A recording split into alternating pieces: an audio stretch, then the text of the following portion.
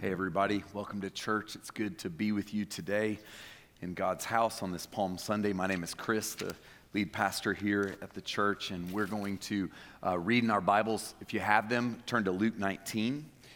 And while we're turning there, I just want to say today I was walking up the stairs and saw a whiteboard with a sign where our kids ministry was asking desperately for volunteers. And I think I get it. I think the last couple of years have been really hard. A lot of us got out of the rhythm of church, and now we're just getting back in. And I think when you feel, I think somebody said this, actually, our Emmanuel pastor on the east side, one of our church plants, said that 5 years ago, like if you were going through what you were going through, people would be bringing you meals, and now everyone's going through the same thing. We've all been through just so much upheaval. Those of you with kids have been, we're stuck with your kids. I know you love them, but, hard stuff, right?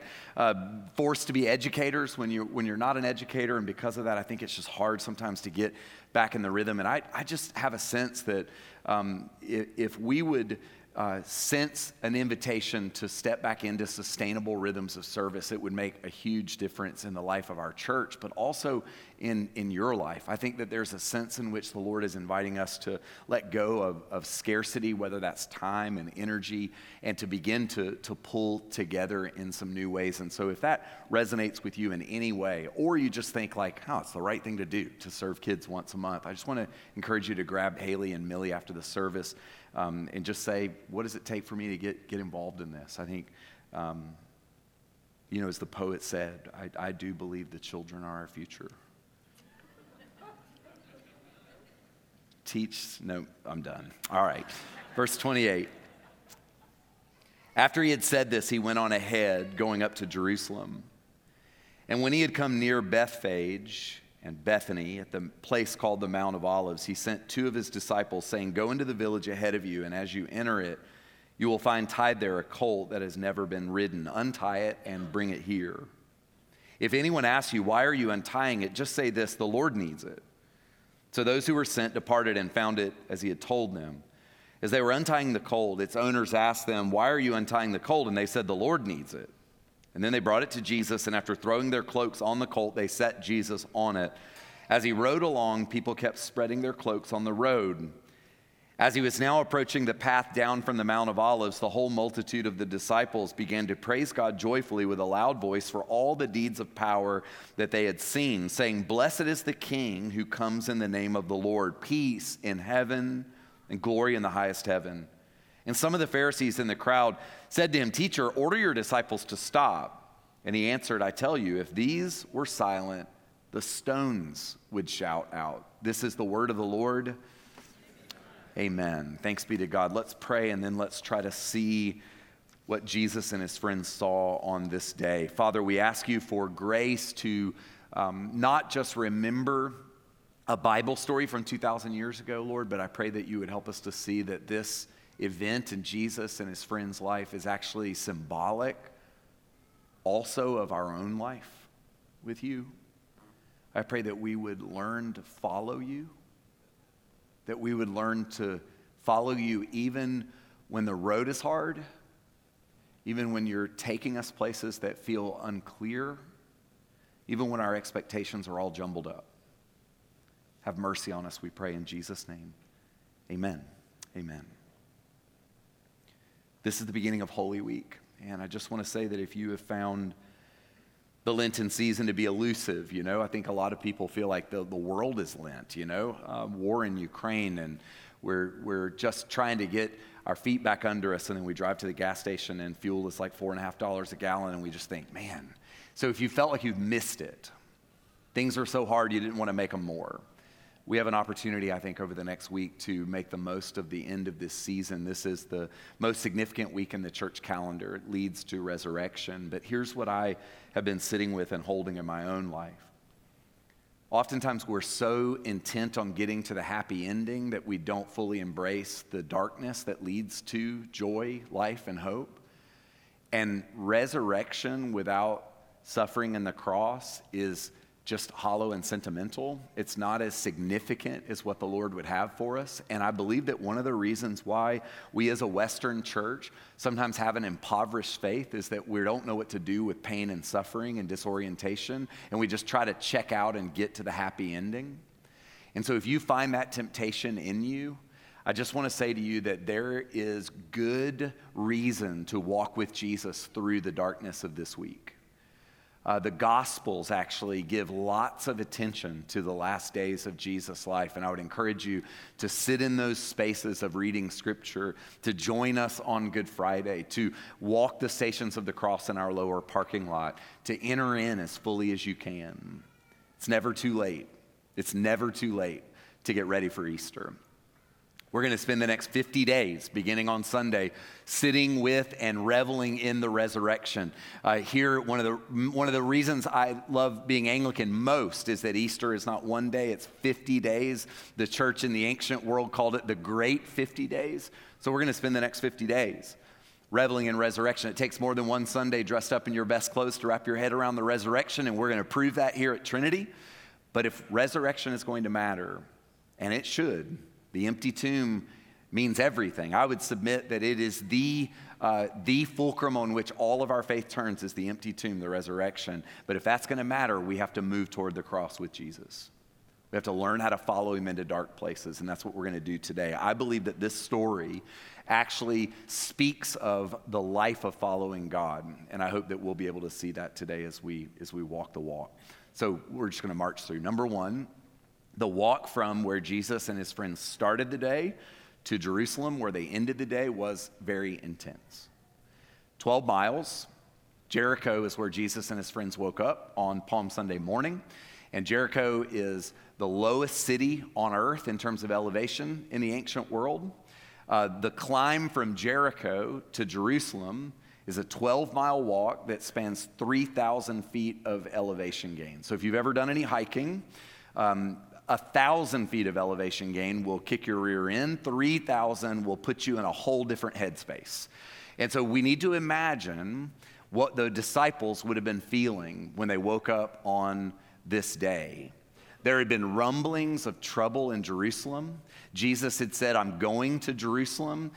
There were allusions to going to Jerusalem to suffer. One of the disciples had recently said, we may as well go there and die with them. Like we may as well just put one foot in front of another. And so as they left Jericho and marched up this dusty, barren road to Jerusalem, it probably felt fitting to the disciples. This is hard. Bad things are probably waiting for us there. And as they're scrambling up the dusty road, as they're navigating heat and drought and difficulty, it probably felt symbolic of where they were. They were thinking, this sort of fits. Maybe you're in a space like that right now to where following Jesus just feels really hard, maybe for some of us in the room. And it feels like Lent is sort of a fitting space for you because you just think like, yeah, everything feels super hard. The disciples, when they woke up on Palm Sunday, were in that place. They were following Jesus and walking with Jesus down an intense road. But when you get to Bethany, which is where Jesus liked to spend a lot of time, his closest friends outside the disciples lived in Bethany, Martha and Mary and Lazarus. You remember those people in the Bible? This is where Jesus went to hang out. Bethany was about 6 miles outside Jerusalem. And as you get to the Mount of Olives, Bethphage and Bethany, everything turns a bit green. Where Jericho is dusty and hard, by the time you get here, it's lush, it's pretty, especially in springtime when Jesus would have been walking this road with his friends. And it's no coincidence that the crowd at the bottom was small and the crowd at the top, when the grass is green and the sun is shining and the wind is at their back, is a big crowd. So throngs of people begin to gather around Jesus in the easy spaces. They come to him when the going is a little bit better. And they begin to sing. And the disciples were probably thinking, maybe this isn't going to be so bad. Maybe what we were worried about at the bottom of the hill is really not going to be the thing, because after all, people were welcoming Jesus. The second thing we see in this text is not only were they welcoming him, but they were quoting from Psalm 118, the same psalm that we read from a few minutes ago. They were saying, a king is coming. Do you know this is the only time in the New Testament where Jesus is said to have ridden on an animal. Everywhere else he walks. Jesus does what we have to do in our life with God. He puts one foot in front of another and he walks everywhere he goes. But here he rides. And that journey from Bethany, that favorite spot of Jesus, through the Mount of Olives down to Jerusalem, looks across a place called the Kidron Valley. And I would encourage you today to just Google image search Jerusalem and the Mount of Olives, and you'll see this view across the Kidron Valley where you can see on a clear day, you can see Jerusalem shining in the sun. It's a beautiful place. And as Jesus goes into this space that's so beautiful, the crowds follow him and they begin to sing from a poem. Now, it's ironic that the same psalm that the crowds sing is also the psalm that says the stone that the builders rejected would become the chief cornerstone. It's in the same poem. And that's the great irony of Palm Sunday. I grew up in a charismatic, non-denominational church, and we were like lit all the time, but super, super lit on Palm Sunday because people brought sticks to church and waved branches. I just have these memories as a kid of, it was the only time that people brought like the outside in and started waving palm branches. I grew up thinking that Palm Sunday was like the warm-up to the really awesomeness of Easter.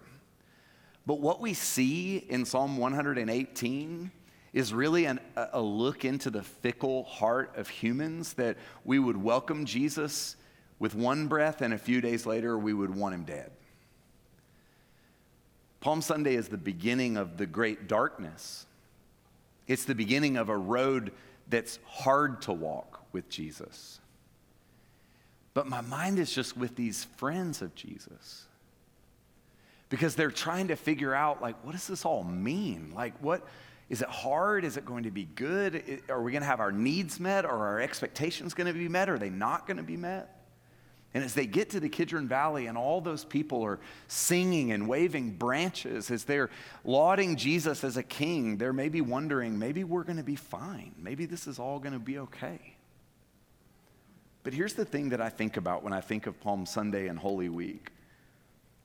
As we try to make sense of the journey up the hill and then the adoring crowds as Jesus enters into Jerusalem, where he rides an animal for the first and only time in his life, I believe that there's an invitation for us to consider that there are choices to be made all along the way.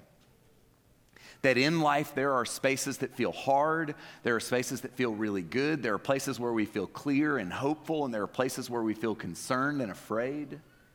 But the thing that the disciples do as they're juggling all of this confusion is they're keeping company with Jesus. They're walking with him. They were climbing through the dust, and they were following him through the meadows. And if you think about your own life and our life with God, I believe it's about learning to tend to doing that life with God. But that invites us to do the third thing that I think we see in this text, which is to face and confront our expectations. The disciples on this day would have had to have been dealing with a kind of like emotional whiplash, like it's going to be bad, it's going to be good. As they get closer, they probably begin to think it's probably going to be bad again. We're told in one of the stories that Jesus goes immediately into Jerusalem and starts turning tables over. They're like, well, there that goes. Their expectations were all over the place, but so are yours. Some of us came to faith because God was comforting and affirming and blessing us. And then we don't know sometimes what to do when things are confusing and hard. Some of us came to faith because, like an endurance runner, we think, I want to suffer well and suffer better than everybody else. And if God wants to bring joy and hope and blessing, we don't know what to do with that either. The thing I love about this story is that in the space of one day, the friends of Jesus are all over the place. And that gives you and me, I think, permission and an invitation to acknowledge where our expectations are sometimes all over the place. And sometimes when our expectations get poured in concrete and then life doesn't work that way, we don't know what to do and we begin to opt out. Y'all, there's a great opting out right now in the church worldwide.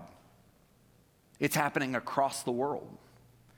Because a lot of people came into a season of extended disruption, thinking one thing, and then the world just goes to hell in a handbasket, and we become unhooked and think, I don't know what to make of this.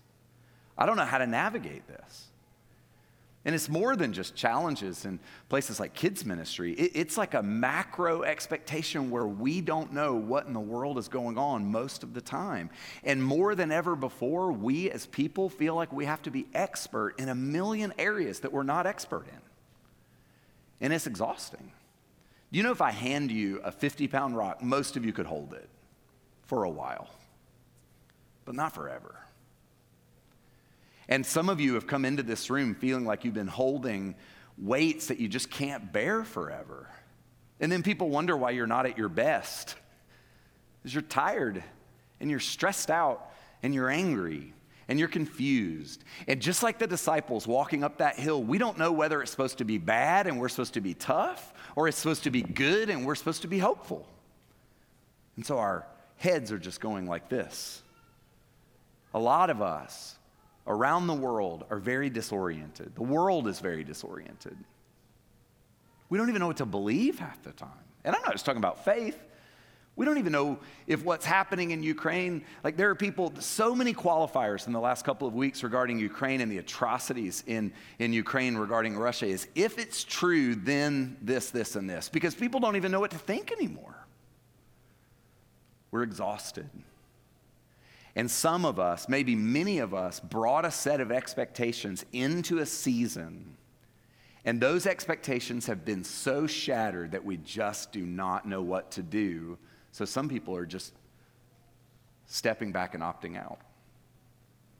I think there's a kind of opting out happening across the world. You know, Trinity is about 60% the size that it was on March 1st of 2020. And that's not just because Trinity is worse than your average church. That's just true across the board. I've got friends in the West Coast and the East Coast and the Midwest and in the UK that are all experiencing the same stuff.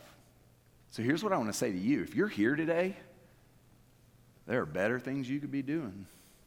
Unlike yesterday, the weather's pretty good today. And you're here for a reason. Maybe you're trying to make sense of faith. Maybe you're trying to stay faithful and climb up that dusty road, and you know that if you don't get some encouragement along the way, you're gonna opt out. Maybe you feel a sense of hope for the first time in a long time, and you want to nurture that hope, and you realize instinctively maybe that you can't do it by yourself. See, the world is increasingly tribal and privatized. We just take our thing and we go and do it on our own. And yet many of you are here today because you know somewhere deep inside your bones that that's not going to work for you, that you need encouragement, you need to be together, you need to sing the songs that remind you of something that's true. You need to be told, I need to be told that I can trust the hands of God getting into the soil and that God is breaking new ground in me. I need to be told that. I need to hear that from your voice. That's why the body of Christ is so important. I need to be reminded every day that I can trade in my old flames for new fire. You know, those are biblical pictures. But we tend to forget. In the forgetting, though, in the opting out, in the great exodus, I believe that there is a Holy Spirit opportunity. I believe that one of the things God wants to do, not just at Trinity, but in your heart and in the church worldwide, is to clarify what it means to be Christian. This story, in a nutshell, tells us what it means to be Christian. It tells us that you follow Jesus when it's hard, you follow Jesus when it's beautiful, you follow Jesus when you don't know where he's going, you don't do it by yourself. It's about following Jesus. My wife and I lived in England in the late 90s. We had our first child in England, and there are really no cultural Christians in England. It's just not cool to be a Christian in England. It doesn't help you get better jobs.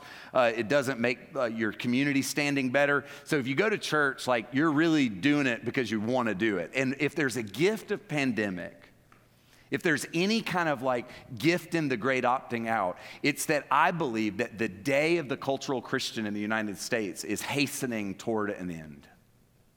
It's less convenient for you to come to church, to follow Jesus. And we can bemoan that all we want, or we can say that in that there is some sort of opportunity for us to be more and more clear about who it is that we're dealing with. When I was a kid, there was a toy that I almost bought, but I'm proud that I resisted it. My Buddy. Is anybody old enough to remember My Buddy?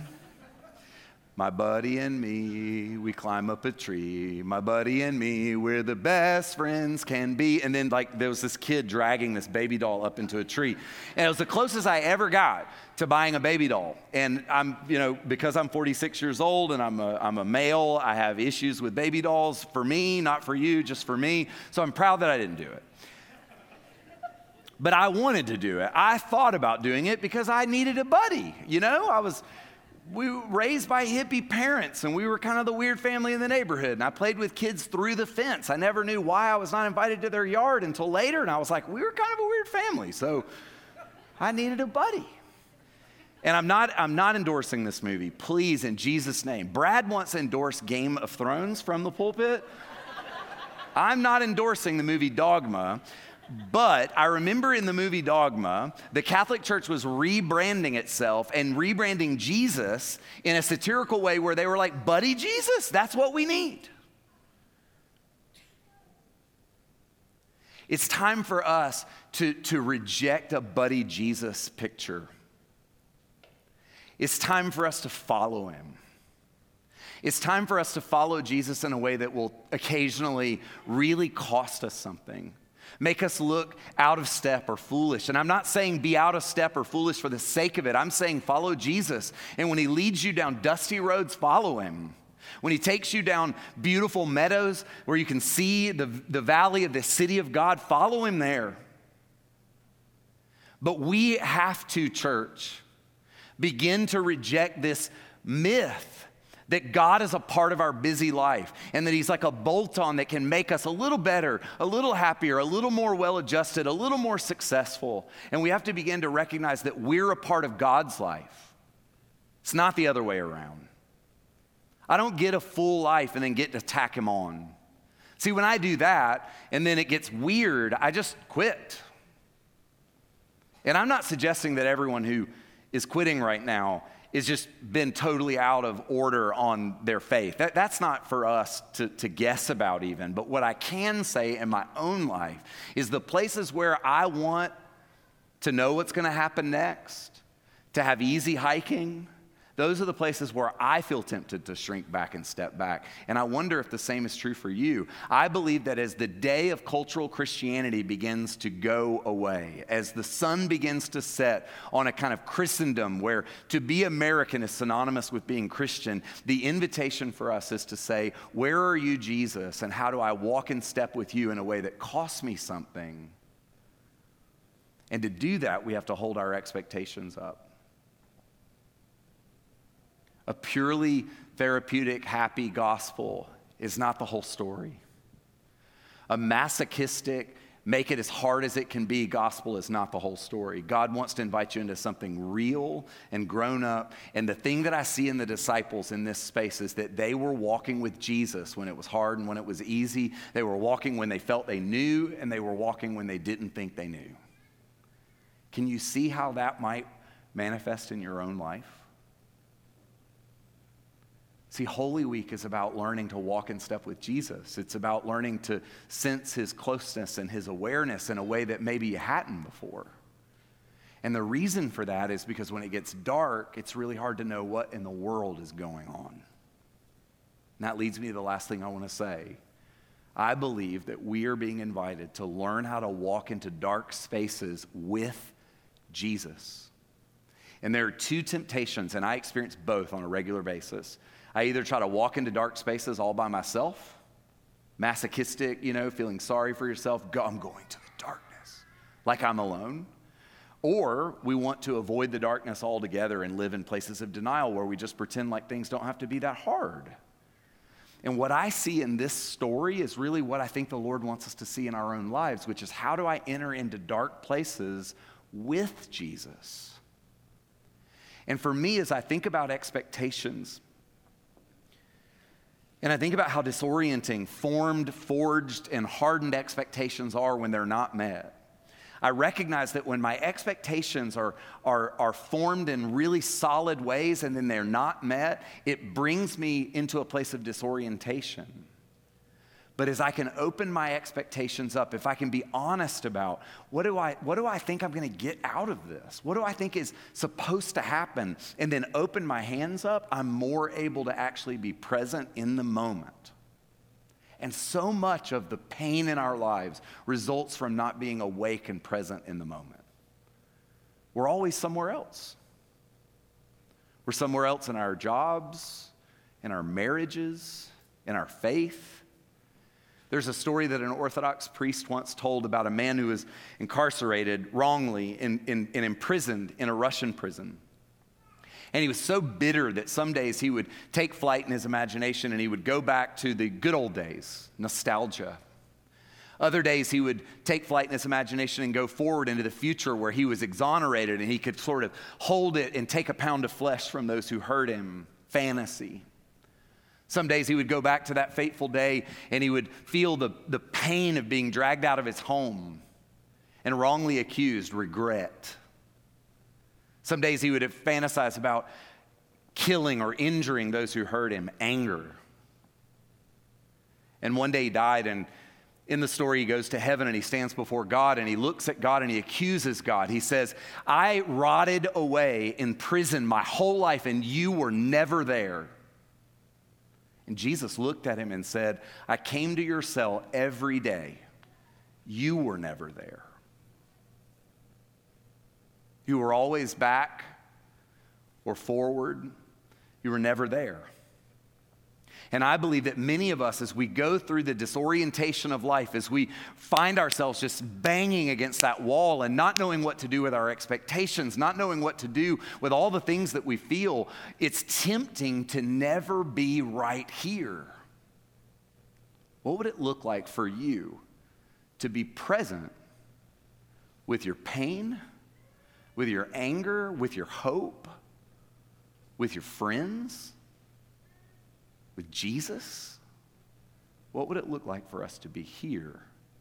For better or worse, the disciples had to figure out how to put one foot in front of another and be here with Jesus as they walked up that road.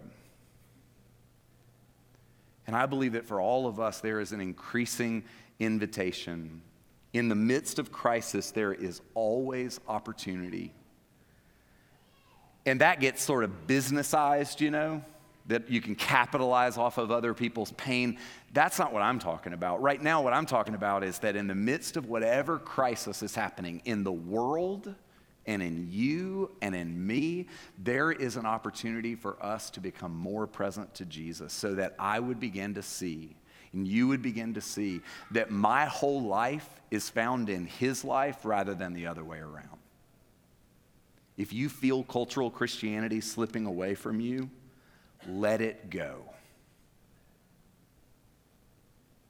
If you feel unsure about why you're at church and whether this is doing anything for you, hold that before God and say, maybe there's something dramatically more.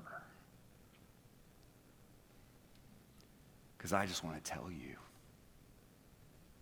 there is something more. This is worth dying for, but more than that, this is worth living for. Next week, on Easter Sunday, I am going to stand up right here in the same place, and I'm going to look at you in the face, and I'm going to say, you are an Easter person. But today, I say to you, follow him into the dark. N.T. Wright says this, are we going along for the trip in the hope that Jesus will fulfill some of our hopes and desires? Are we ready to sing a psalm of praise, but only as long as Jesus seems to be doing what we want?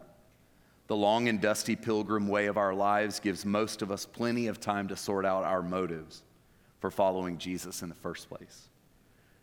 Are we ready not only to spread our cloaks on the road in front of him, to do the showy and flamboyant thing, but also now to follow him into trouble, controversy, trial, and death?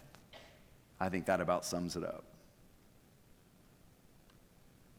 So here's what I want you to hold for a few moments. We're going to be still for a few minutes and do some reflecting. And I've been told by people to stop wearing the hair shirt, so I'm not going to make any more jokes about my burnout stuff. But here's what I am going to say in an emphatic way. Let's put that question up.